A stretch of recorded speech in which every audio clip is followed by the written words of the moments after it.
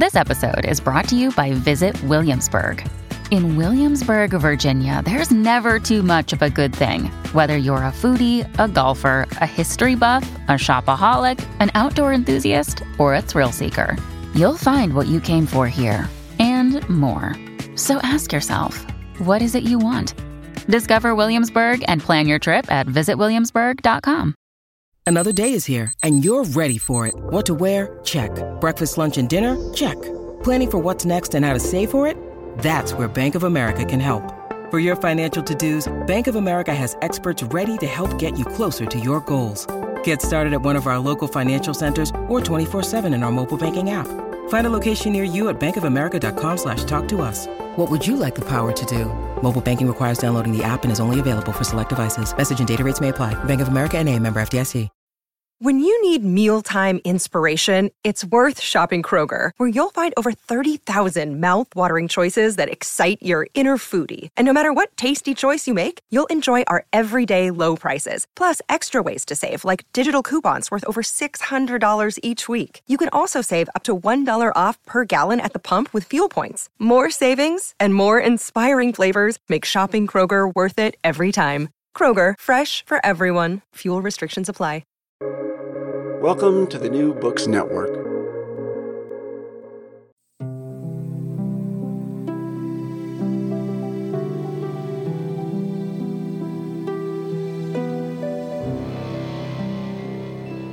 Thank you for tuning in. This is Greg Sheldon. Winnipeg, Manitoba may not be on the radar of many people as the home of absolutely amazing underground rock bands, but I assure you it is.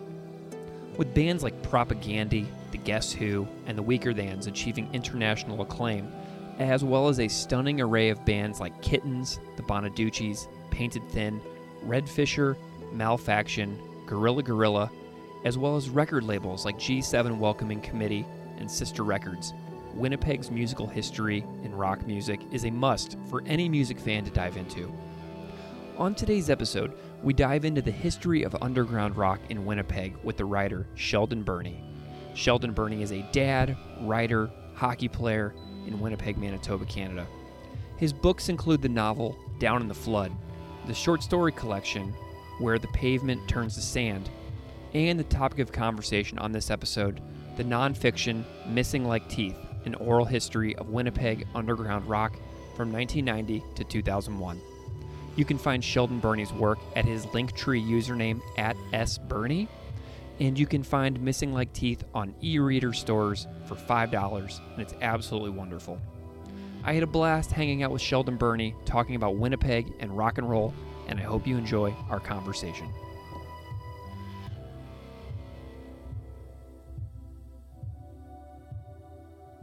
Sheldon Birnie, thank you so much for joining me today. My pleasure. Thank you for having me.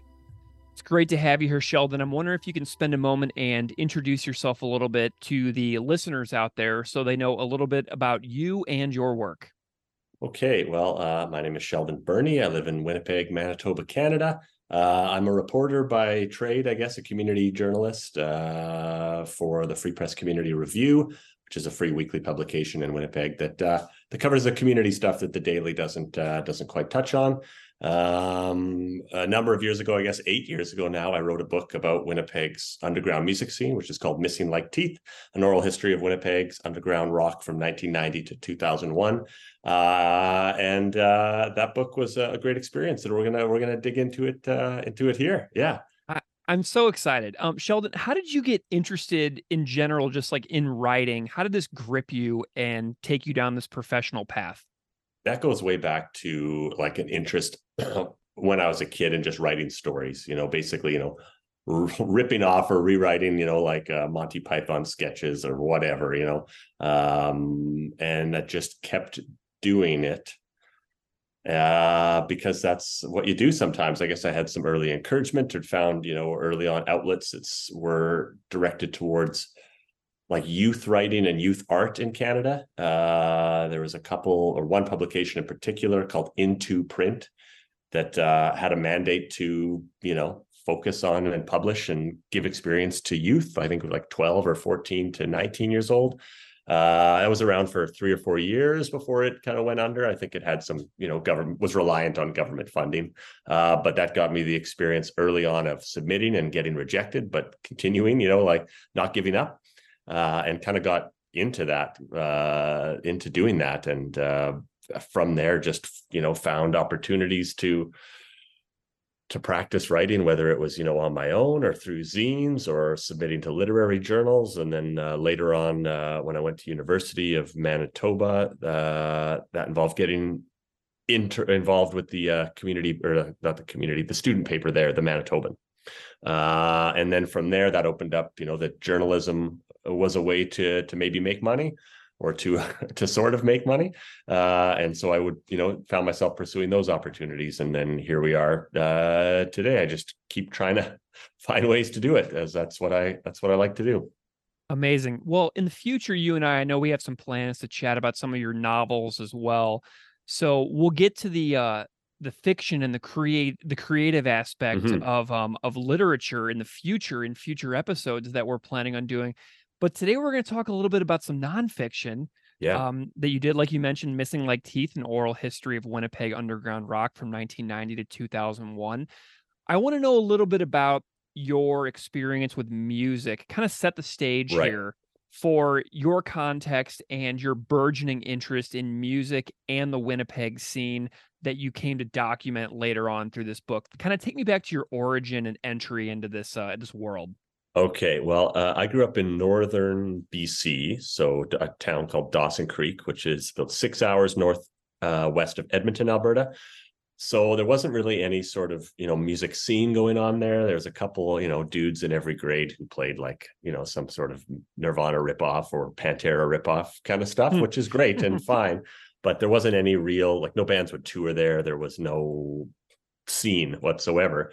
But coming and spending time in the summers in Manitoba, where my parents are from and my extended family all live, I got introduced to, punk rock music, underground kind of music. And then from there, found out that, Much Music, which was like the MTV in Canada, had a late night show for about half an hour on Fridays called The Wedge, which played indie underground videos. And so was able to then realize that there are these bands doing really cool stuff, and holy, you can, mail order, you can write them a letter and send them a money order for $12 and get the latest CD from the Kittens or whatever, and so from there was hooked on that this was a thing that was happening. It was happening in Canada, it was happening in the States, it was happening in Winnipeg, which to me was a place that I had access to and understood on a level.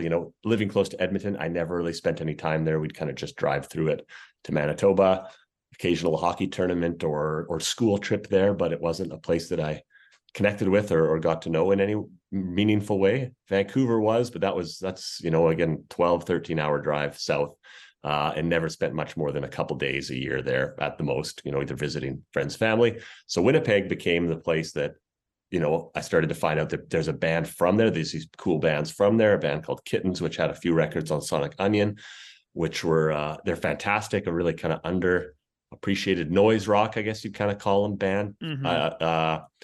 And then, by dint of, Fat Records and working in kitchens and hanging out with punks and getting to be friends with, kids who like that kind of stuff, discovered this band called Propagandy, which of course were from Winnipeg. And to me, that was like, whoa, there's this band of Fat Records that is from Winnipeg, and they appear to be, skids like me and my pals who sing about hockey and whatever. And so from there, it was, by that point, they had already put out a couple records, and I believe had started their record label, which also featured, the Weaker Thans and other acts that were connected to them through Winnipeg. And so for me, it became almost like a mecca of this kind of stuff that was happening, because it was accessible. I could spend time there. I could visualize what they're talking about, where these shows were going on. So when I got old enough to start attending those shows in the summer, that became a big thing for me. Amazing. This is great. So this book, so what era are you this would have been the late 90s, 2000. I graduated 2001. So would have came into actually seeing this stuff at the end of it, when some of these bands were already established. And then the legend of the bands that came before was what you'd hear about from the older punks or the older, dudes you're working with or playing music with or whatever. So there's a lot of legendary kind of status to places like the Albert or Le Rendezvous that you'd hear from these guys who were there when it happened, kind of thing. And so in my mind, it built up like this was a spot that doesn't get the attention of Montreal, say, or Toronto or Vancouver. Vancouver's punk scene, of course, in the 90s was also pretty big and pretty cool. And so to me, it was like, why aren't more people talking about Winnipeg? But I mean, that's the case no matter what you're talking about, whether it's sports or culture or whatever. If you're from Winnipeg, you have this kind of attitude that you're overlooked a bit, and that could be a little rightly so, and a little bit maybe just a chip on the shoulder. But to me, it seemed like something had happened here and no one had really documented it. I guess we'd fast forward to 2011 or 12 or 13-ish. I started writing freelance for Vice Canada, which, Vice had established a Canadian office and were really kind of aggressively trying to cover stories that weren't being covered. So I kind of got my foot in the door after a lot of pitching there. And at the same time, they also had Noisy, which was their music, I don't know what you call it, imprint or magazine online platform. And the same thing, they were establishing a Canadian footprint. So I quickly was connected with the editor there, Slava Pastuk, the infamous Slava. And he kind of just greenlit a lot of the stuff I was doing. And one of the first things I did for him was, can I just write about this scene in Winnipeg that existed back in the day and what its connections were to the music that was happening at that time, I guess about 2014 or 13 or whatever it was. And the response to that was huge. So I ended up doing a number of kind of follow-up pieces with different kind of scenes that had rather than a general overview. And then from those articles, which again got a lot of shares, a lot of interest in them, finally kind of putting the spotlight on Winnipeg on a national scene. The folks at Eternal Cavalier, which was a very small, two-man indie book publisher out of somewhere near Toronto, that had a mandate and a focus on Canadian music writing. I got in touch with them over Twitter. I was familiar with the books they'd put out. They'd put out 2 or 3 by that point. And they said, do you have something? Can you do something large on this subject? And I, of course, naively said, yeah, of course, that'll be easy.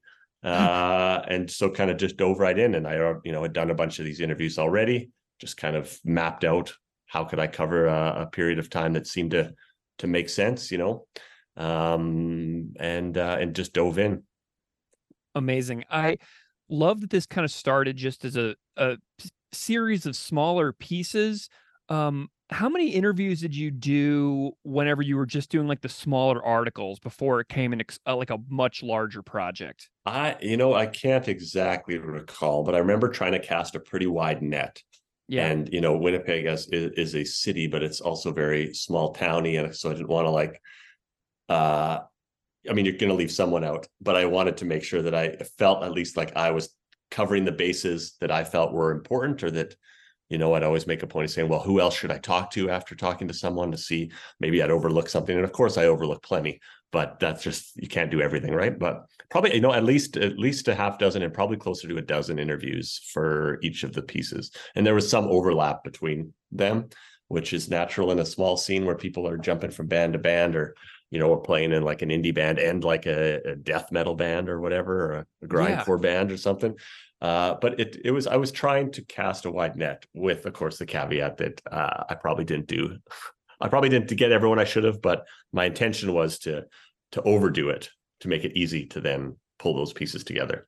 Yeah. And, you mentioned like the small towny feel, like something that strikes me so much about reading this book and also knowing some stuff about the Winnipeg music scene that I've come across in the last couple of years is that you have people like Jameel Russell or John K. Sampson or Jason Tate, who like their work branches across different genres and sounds and styles so seamlessly and so effectively that you've got this like really powerful group of people over the last couple of decades that can kind of move in and out of different musical worlds. You know what I mean? Yeah, I think that is speaks to their versatility as musicians and artists, but also to the fact that If all you're going to do is listen to punk rock and go to punk rock shows, I mean, there's a scene there, but it's still Winnipeg, so you're not getting, you know what I mean? Like you're going to be not doing a whole lot some nights or some weekends when there's other things happening. You know, you've got a big party in Birds Hill, the Winnipeg Folk Fest, which, I mean, if you're a hardcore punk, you're probably, sneering at. But if you're a music lover in general, whether you tend towards more aggressive or louder music, you're probably going there to check out some artists that otherwise you can't see. So, that lends itself to taking in and listening to a wide range of music. Given that if you want to see music and you're a music lover, that's what you're going to do, because you don't have the ability to just silo yourself off. I mean, you can, but then you're going to be missing out on a whole lot of other things that are happening because of the size and remote location of the city, right? Yeah. Well, okay. So before we dive into the book specifically, I wonder if you can tell me a little bit about the collection of venues that would have shows in all throughout the 90s in this like decade that you've documented. Kind of tell me a little bit about what like the physical spaces were like that you discovered in your conversations, but also in your own personal experiences. Right. So a lot of the primary venues that would be giving not only, medium size or bigger underground bands a place to play, but also providing locals for a place to play. You've got bars like Wellington's, which was in the basement of the St. Charles Hotel. It's been condemned and boarded up for years. I don't know if anything's ever going to go there now. Next door, you had the Royal Albert, which is to this day opening and closing, and people are trying to make a go of it, but its heyday would have been in the 80s and into the 90s, where you had an owner that was very open to getting local bands on the stage, but also, promoters that were bringing in kind of bigger punk rock bands or bands from the States or bands from the rest of Canada. So there was an opportunity for local bands to, play on draft night and get a taste of the stage, but also to be opening for bands like Green Day or NoFX or whatever. You had kind of more underground venues, which I think were probably closed by the 90s, like the Cauldron and various kind of DIY sort of spaces. You had a larger place like the Rendezvous, which is just across the river in St. Boniface, the neighborhood of Winnipeg. All these are a short bus ride or walk from each other in downtown Winnipeg. The Rendezvous was kind of a bigger room. So you'd get, once punk kind of started to get bigger and bigger, you had bands playing, headlining there, and then, local bands opening for them. The University of Winnipeg would sometimes put on shows. University of Manitoba, which is way in the south end of town, would host shows. You also had community centers like the West End Cultural Center, places like that would that you could just rent and put on shows. So you had a lot of that at the Broadway Community Center, and even places way out in the old suburbs, which are now part of Winnipeg proper, to St. James or way up into the Kildonans. Kids could rent the hall there and have their bands play, or maybe try to bring one of the bigger local bands to headline and do it. So most of this action was, centered around the central part of Winnipeg, downtown, the Exchange, West Broadway or Osborne Village, with the Rendezvous being in St. B. But it would, there was lots of opportunities for kids, anyone with a DIY spirit to get something going at community centers or some of these underused halls and spaces in churches or the Belgian Club out in St. Boniface or whatever it might be. So there's lots of opportunity to get that kind of thing going. Fabulous. Well, let's talk a little bit about the book here. So what does this title mean to you, Missing Like Teeth? Tell me about the title. So that's pulled directly from a song by the Weaker Thans, Left and Leaving, where the line is, "My city's still breathing, but barely. It's true through buildings gone missing like teeth." In Winnipeg, from the downtown Winnipeg is full of surface parking lots now. And I think you saw a lot of that happening before the 90s, but into the 90s, there was, pulling down these old buildings that were kind of, in whose ever minds had seen better days, or whether maybe they legitimately had an issue that it wasn't worth fixing. So they pulled them down and put parking lots in their space, which is a blight upon the whole area to this day. And so John Kay, he writes brilliantly about local issues in a very poetic sense. The song also, talks about people leaving the city, moving to Montreal, which was a big thing. When I first moved to Winnipeg, I thought it was moving to the big city, but everyone from Winnipeg was, they're going to Montreal. They're going to go make it in Montreal. Before that, it was Vancouver. Tons of punks who came up in the 80s ended up moving out to Vancouver in the 90s, and the people just always are moving away to Toronto, which you saw also in the end of the 90s and early 2000s. A bunch of those musicians have since moved back to Winnipeg, but that was the pull was to somewhere else, right? And so I thought that captured the spirit of what was happening. And of course, by the time this book came out, most of those bands, with a few exceptions, weren't together in that form or whatever either. So I felt it pulled it all together. Plus, I love that tune. So yeah, man, it reminds me so much of Buffalo too, where I live, because we have a long history here of pulling down preservation worthy buildings. Like the city of Buffalo tore down a Frank Lloyd Wright designed office building. Do you know what I mean? Yeah. It was like the Larkin Soap Company had their headquarters in a building that was designed by architect Frank Lloyd Wright, and they tore it down. And just last week in Buffalo, a building was torn down that was actually slated for preservation at one point, but then got torn down. So that makes so much sense to me, because we have tons of surface parking lots too. So it's like so funny, like having visited Winnipeg and then living in Buffalo, seeing the way that those two cities can kind of like be compared in certain ways. It just really is like so fascinating to think about that connection there for my own life and my own city as well, you know? All right. Well, let's talk a little bit about the voices represented in the book. I think that I counted in the book that there were 59 voices represented in the book. I may be off if That's I miscounted. Probably true. That sounds about right. Yeah. And again, there were some folks I'd interviewed for the various articles that maybe the focus was just a little bit past this, so it didn't quite make sense. And again, there's people that I should have tried harder to track down, or it didn't occur to me till after that it would be easy for me to find them. And then there were people who just straight up weren't interested in the project, and that's fair enough too. They've moved on and whatever. So there's at least a dozen more people that I probably should have worked harder at including or cast my net wider. And there's definitely some people who would argue there's a few people who I spoke to that maybe weren't worthy of getting focused on, and maybe had inflated their own involvement. And I mean, that just happens. And that's, everyone's going to have an opinion on that if they were involved in some way back then, but maybe old beefs that got dredged up or something. But I mean, and again, it was quite fun to speak to all those people, because most people were pretty interested, for one, that someone was interested in talking about that, apart from the propaganda and weaker thans angle. A lot of these bands, maybe they're still playing music with their friends, or maybe they'd stop playing music altogether, or were doing something completely different that doesn't get the attention that their band from the 90s or early 2000s did, So most folks were pretty happy to revisit this and take a little walk down memory lane. So it was cool.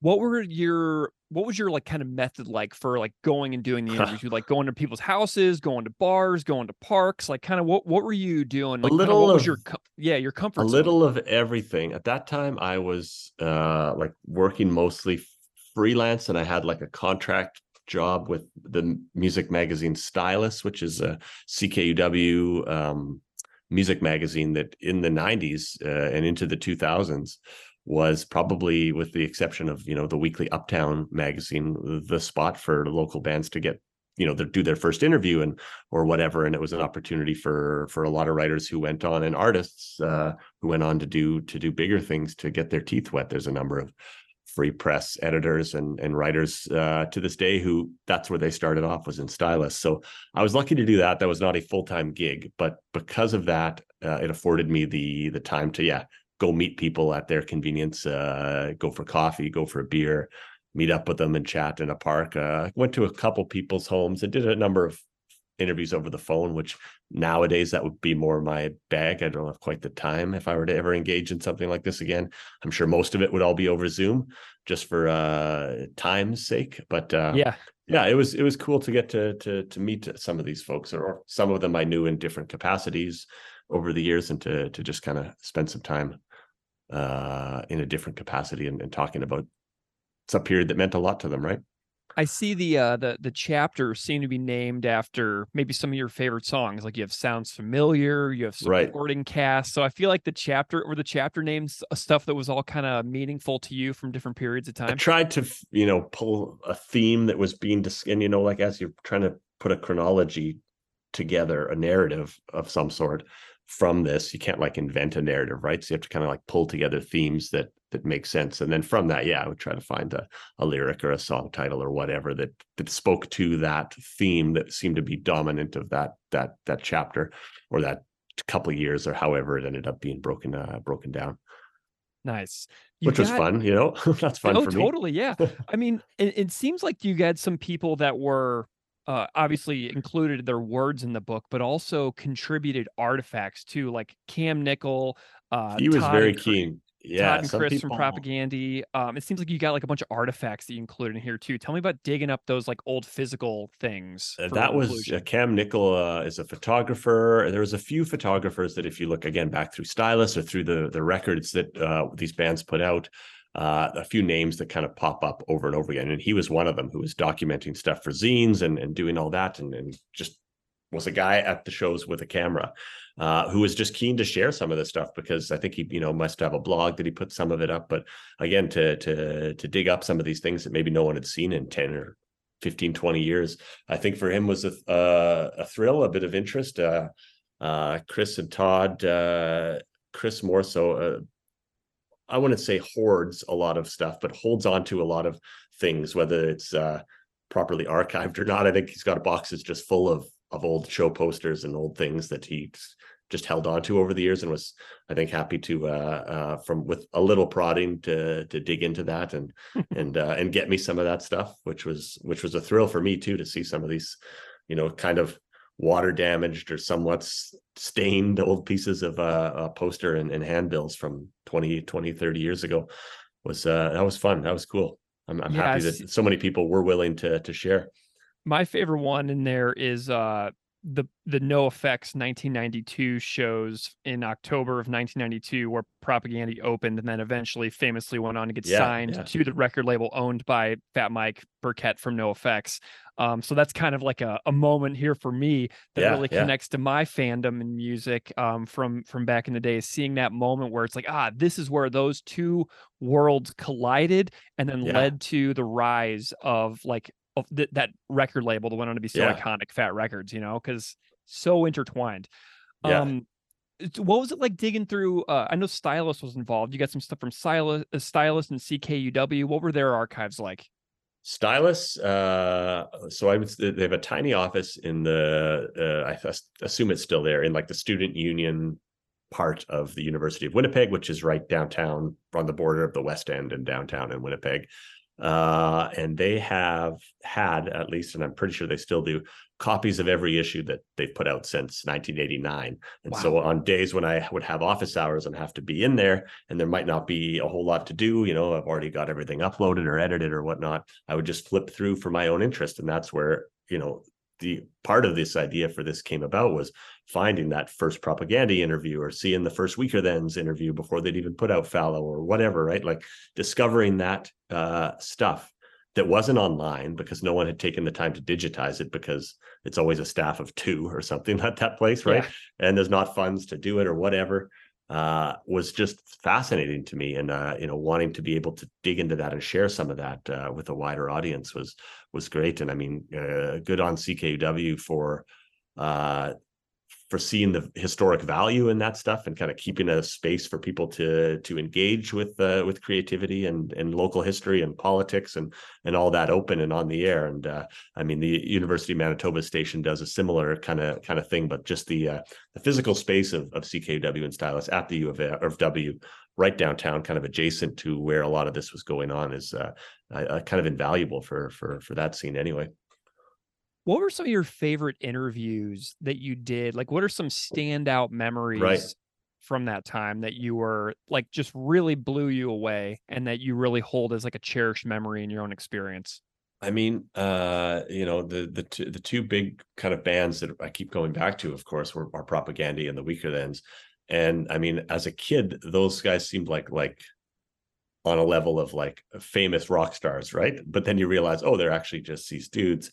But they were all the guys I talked to from those groups were very generous with their time and supportive of the project. And it really, I mean, I'd met and interviewed them by then anyway in different capacities, so it wasn't like it was a revelation. But looking back at it, those conversations were really open and fun, and I just really value the, you know, how willing they were to share their time and these stories and kind of support a silly little project like this. I felt that was really cool, and still remains cool to me to this day. So those guys were great. But yeah, and then, you know, digging around and connecting with there's a couple guys. There's Ted Sim, who I don't know how much he's not really like a chatty type chatty Cathy, but he played drums in SNFU in the 80s and has been involved in a million other kind of projects. He was one of those guys that moved to Vancouver in the 90s and moved back. And I got to know him through his band Trousermouth, which are kind of like a shock punk kind of.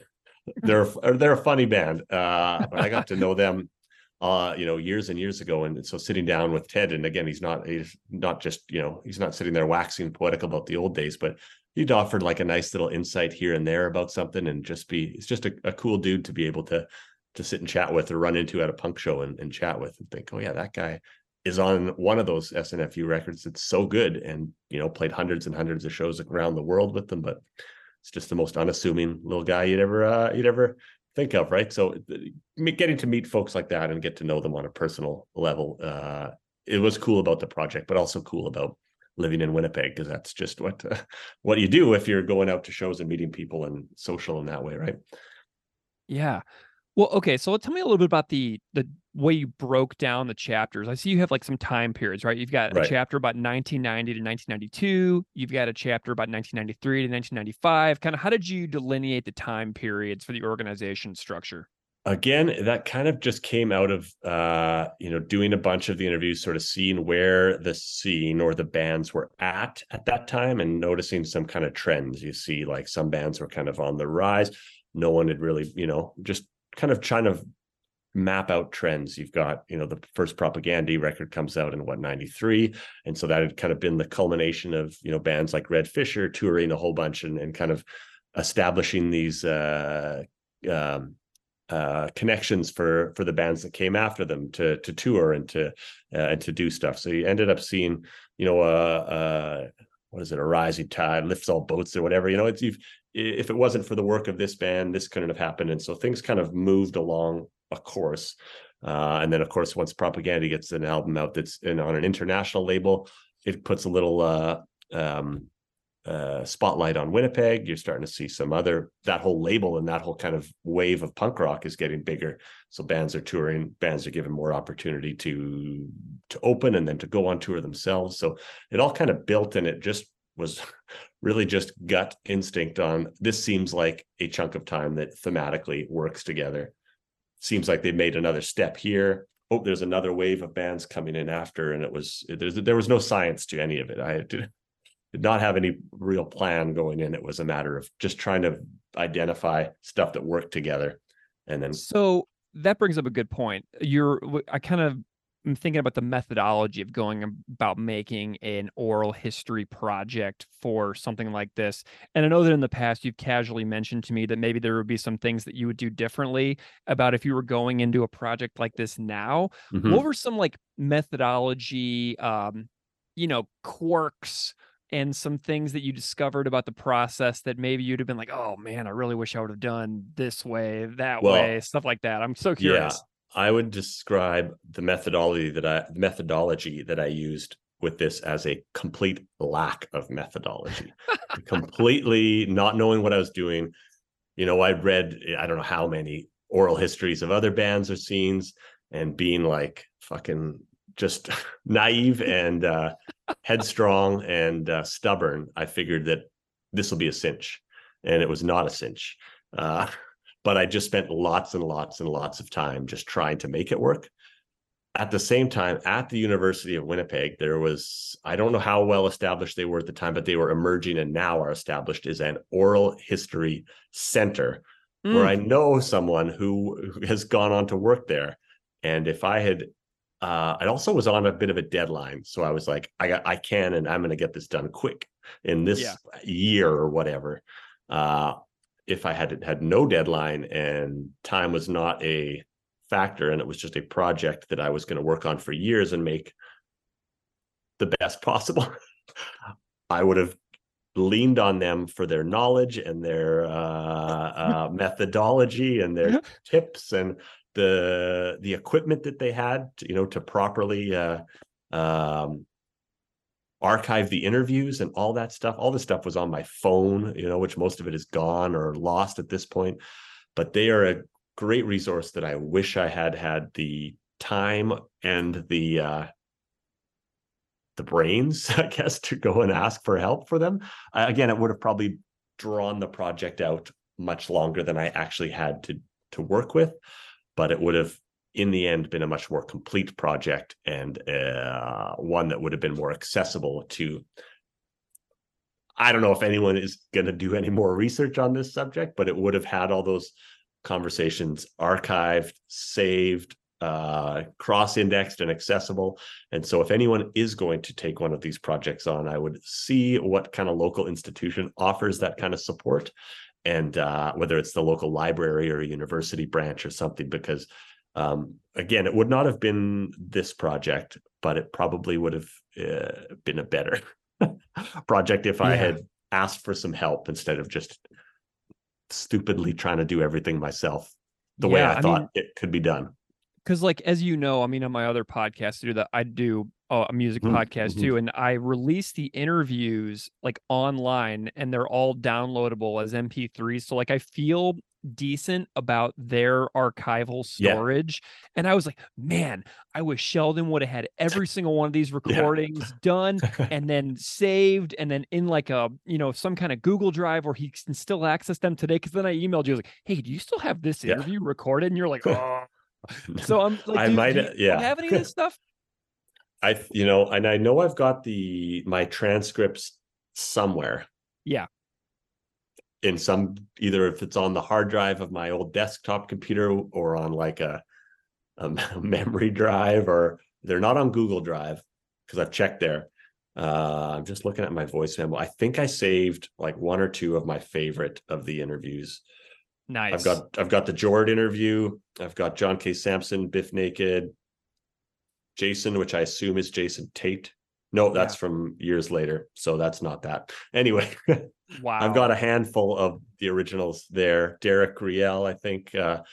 So I did have the foresight to save a couple of them, and I don't know why I did not save all of them. I guess it was just space. My old phone probably was running out of space or something, and maybe I thought I had them backed up onto iTunes when you used to be able to do that. And just again, a complete lack of methodology or foresight or skill was involved in this, which again, for the project like this, I tell myself this anyway, the end result is a product much like most of the music that came out of there. It's flawed and unpolished and has more heart than brains in it.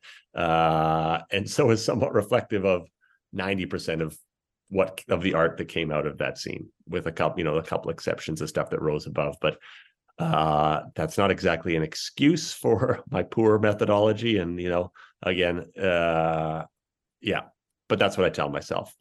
Amazing. Well, definitely find the ones that you still have. Dig into those hard drives, see if you can find those transcripts, because you never know, man. Maybe somebody at the library would be willing to like store these things or something like that.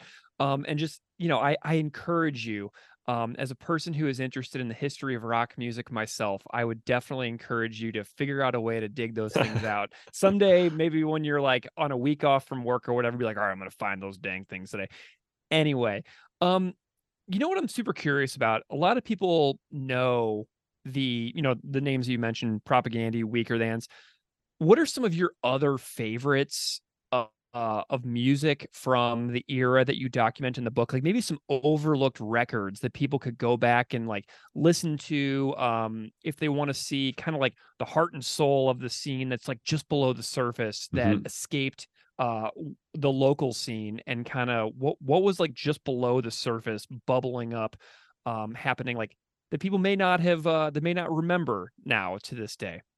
Right. I mean, I always I mentioned Kittens before, Yeah. and you can find their stuff on Apple, but not all the records. The Night Danger EP, which is the last EP they put out, it doesn't exist online to my knowledge anymore. Huh. And that record's, it's like 4 or 5 songs, but it's awesome. It's fantastic. They're a band that I absolutely love. They're a lot, kind of like an Amphetamine Reptile kind of vibe to them. And, detractors might say, that's kind of derivative of that scene, but I don't think so. I think it's doing enough of its own. It's got its own angle, especially the like Bazooka and the Hustler record. Like that is a start to finish fantastic record. Tiger Comet also, but Bazooka just they kind of lean into the idiosyncrasies and weirdness and kind of twangy Western, spaghetti Western kind of vibe. I love those records. Absolutely. The Bonaducci's were a great band that, they've, the Democracy of Sleep and K is for Catherine. Those records are awesome. They're really kind of emo-y, but I mean, maybe you'd put that under emo, Midwestern kind of emo, but also kind of doing their own thing as well. And I think those records are amazing and should be celebrated. They put out some stuff. They came back, were reunited a few times over the years and put out neat stuff. And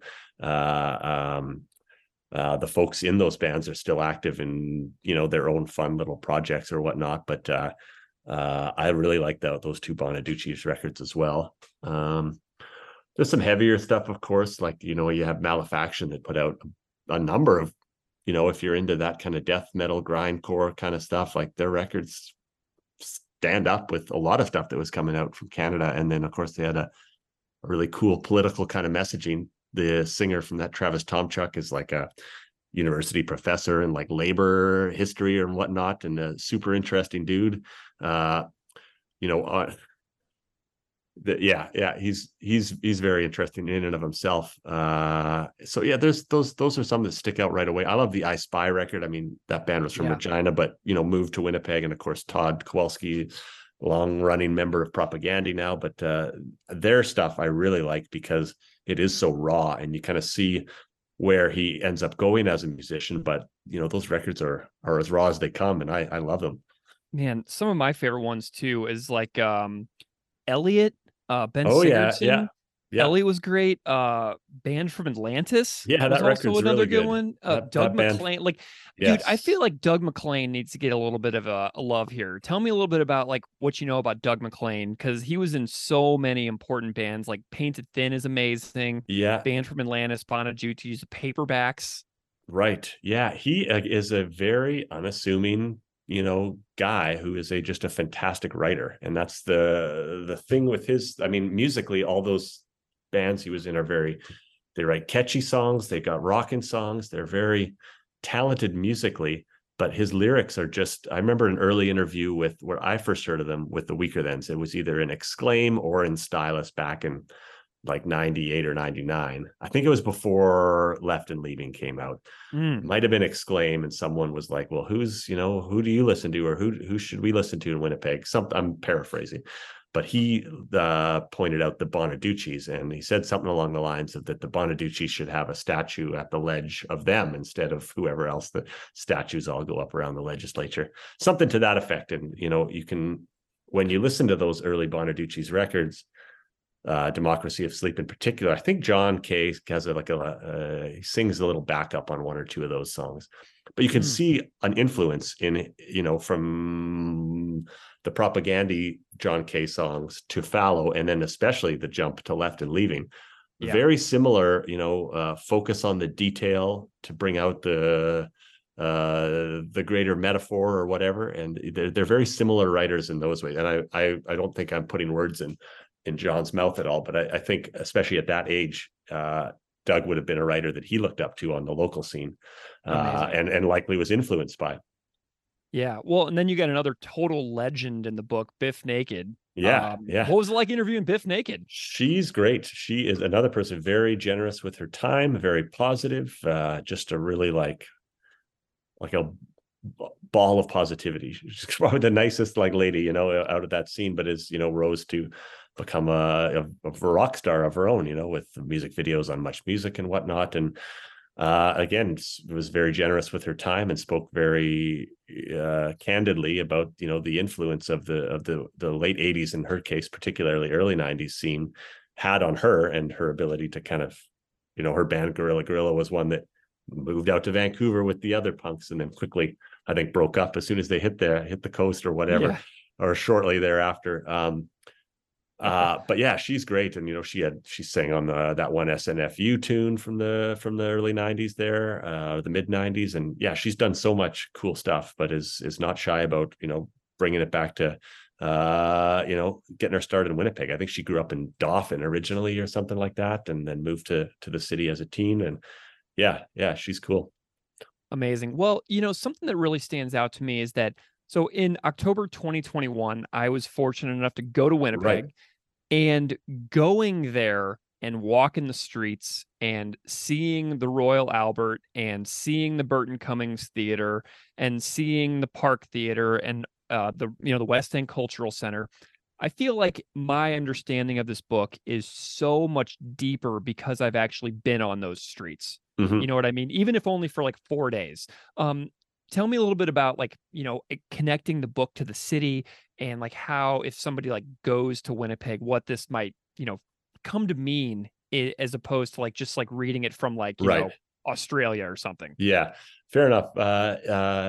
You know, I feel like the city is its own character because it's got, you know, these it is what it is, right? It's like an isolated, relatively isolated nowadays with the internet. It's a different world, but back in the day, you know, it's 6 to 8 hours from Minneapolis. You know, it's like 12 hours to Thunder Bay. You know, to drive to Yeah. Toronto is an ordeal.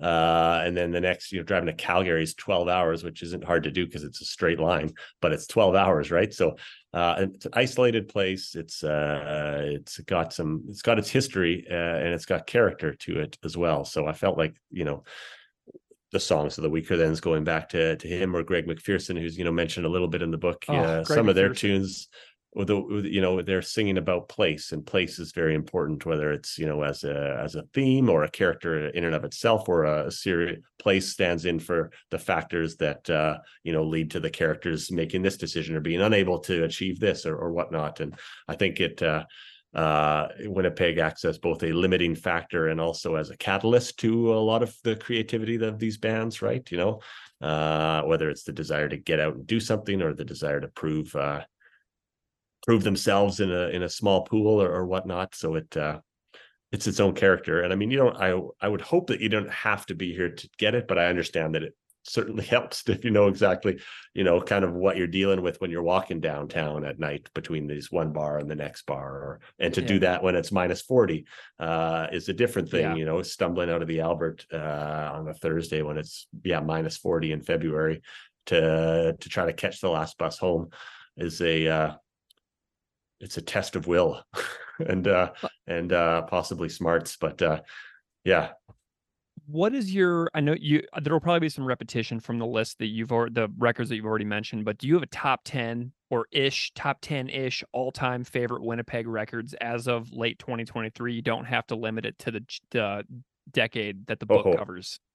that would be difficult, but I could try to go off the top of my head. I'd put, of course, those you know, Bazooka and the Hustler, though some would say Tiger Comet is better for kittens. I'm going to put Left and Leaving from the Weaker Thans, as well as John K. Sampson's most recent like solo record, not Provincial. Oh, I'm blanking Winter on the Wheat? name. Winter Wheat is so good. So good. So good. It'd be hard to pick one of Greg McPherson's, though I love his first one, Balanced on a Pin, a lot. Okay. It's, Is that the one with Company Store on it? nope, Man, before I'm that. obsessed with that song. Company Store is great, but that Balanced on a Pin he's still doing really like kind of using his softer voice. He's not gone full rock and roll. Oh man, he's intense. Yeah, but I like it because he's not quite. Yeah, that's a good record. That's one that doesn't exist online either. I'd go with Christine Fellow's Two Little Birds, which you can't find online, but it's so good. Okay. Propaganda. I can't really. Which one am I going to pick? That's fucking. You get a. probably it's either supporting cast or Today's Empires. I So mean, of I can give you course, both of them. You're still well, only up to 8. yeah, but then you don't want to like. There's so much other good shit in here that I'm just Yeah, going to okay. end up leaving out. You want to throw some Burton Cummings in there because that guy's Okay. a goddamn legend. But which one do you do solo? I kind of like his solo stuff more than the Guess Who. I don't know if that's bad to say, but fucking My Own Way to Rock is a rocking album, and the cover alone is worth putting it on that list. And I'm leaving out all the roots artists and stuff. There's so many good like roots Americana type bands, but you probably want to put like Andrew Neville and the Poor Choices first record on there. I think it's self-titled. Scott Nolan's got so many good records as well. I think it's No Bourbon and Bad Radio that's got broken Bad Liver and a Broken Heart on it, which was covered by Hayes Carl and has got a life of its own out there in the world. But that's a Winnipeg songwriter who's also fantastic, but of a completely different world. And I'm probably missing a bunch of good stuff in that. Of course I didn't even get the Bonaducci's. Got to have Democracy Asleep in the mix there somewhere. Anyway, that's Amazing. a poor list off the top of my head, but that's a good starting point for anyone. I can hear our friend Sam Thompson from Witch Police Radio screaming a list at me through the internet right now. Well, he's got his own tastes that sometimes overlap with mine, but he's got his own. He likes ska and that sort of thing, so that's a whole. Yeah. I'm not even going to get into that. And I didn't mention any hip hop because that's not really my scene. But those Farm Fresh records are awesome, though. I guess they're more of a Brandon band, but there's a lot. There's lots of good stuff. It's so amazing too that this such an isolated place has such a thriving and vibrant amount of music that has come out of it. It's so inspiring. A question that I do want to ask you is: you dedicate the book to a person named Jonah. Yeah. I wonder if you can tell me a Jonah story. So my buddy Jonah was a guy who I worked with at Custom Culture, which was like a head shop in Osborne Village back in the day. And he was like he'd put on shows. And they were, for the most part, indie, weird kind of stuff. But he'd bring in bands from Montreal and put them up at like a house show. And he was just his company was called Ghost Town Manitoba. And he would put on, book a show at the Pyramid one day and then put on like a house concert the next, whatever he could make happen. But he was just like the sweetest, like most unassuming guy would always, it was hard to kind of hear what he was getting at because he talked like he's just the most sweetest, most unassuming dude. But he'd be out there taping up his posters himself, -40, just was so in love and committed to music that he just would make things happen, whether he took a loss on the show or did well. It didn't really matter. He'd be disappointed if, it didn't go great. Yeah, I don't know. That was just the weather was, but whatever. But he would just keep doing it, and he was amazing at that. But then he got I don't want to say he got brain cancer basically, and died super young, and it came on really quick and kind of took. I remember the last voicemail I had where he wanted to go get soup, and I just missed his call, and I'll get a hold of him in a couple of weeks or something, and then he was dead. So it was. Still think about that guy quite a bit. And I know the U of M radio station, he was a volunteer there. I think he had a radio show there, Ghost Town, Manitoba, but, also helped catalog the CDs and do all that. And they named they've got a really cool studio for live performance and for recording that bands can book and rent at the radio station there at the U of M. And I believe that is named in his honor, named after him after he passed away, because he was just such a beauty. He was a real sweet dude. Fabulous. Well, what a great tribute for the book dedication as well. I'm glad that we got to chat about Jonah a little bit. So Sheldon, tell listeners out there how to track down this book if they would like to read it in some way. The best way is going to be I don't use Kindle because I just don't. I don't know, but that's the only way to do it. So you got to have either a Kindle or a e-reader of some kind. Occasionally, I think there's 500 copies of this ended up getting run over a couple printings. and they're all gone. Like the Eternal Cavalier closed up shop a number of years ago, and so occasionally they pop up on Amazon used, and people are, putting a price tag of over $100 or something on these. And I don't know if people are buying them or not, but that's the only way to do it. I hope one day, not that I would want to do the work to like fix all my, omissions or whatever, spelling quibbles, this and that in the book, but I'd love to see it have a secondary print run, even if it was limited one day, but I don't know if that's going to happen. But at this point, you can get it off Amazon Kindle, and that's going to be your best bet. Well, I got to give a special shout out to my friend Jamie Fougere in Winnipeg, who who tracked down a copy in a bookstore in a rural town. On and all, that is far away from Winnipeg. I know his wife's family have a cabin nearby, so he may have just secured it and we're going up there in 2 weeks. Like, I'm getting your last copy, but yeah, good for him. That guy's a beauty in and of himself. That is this copy right here. Jamie went there, got it, and mailed it to me. And I could not believe, he's like, you of all people with your obsession with Winnipeg music have to have this book. So huge shout out to Jamie for procuring me the very last copy for sale. The last one. That's the last one. And if there's any for sale now, I would, if you happen across one in a used bookstore, then buy it. You can resell it on Amazon, if nothing else.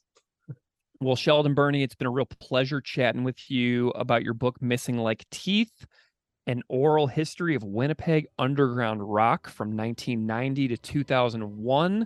I have loved our conversation. I've loved being your pal for the last 3 years in our various collaborations.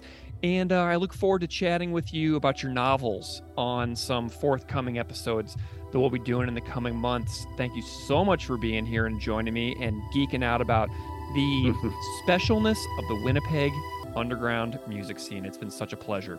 My pleasure, man. It's all mine.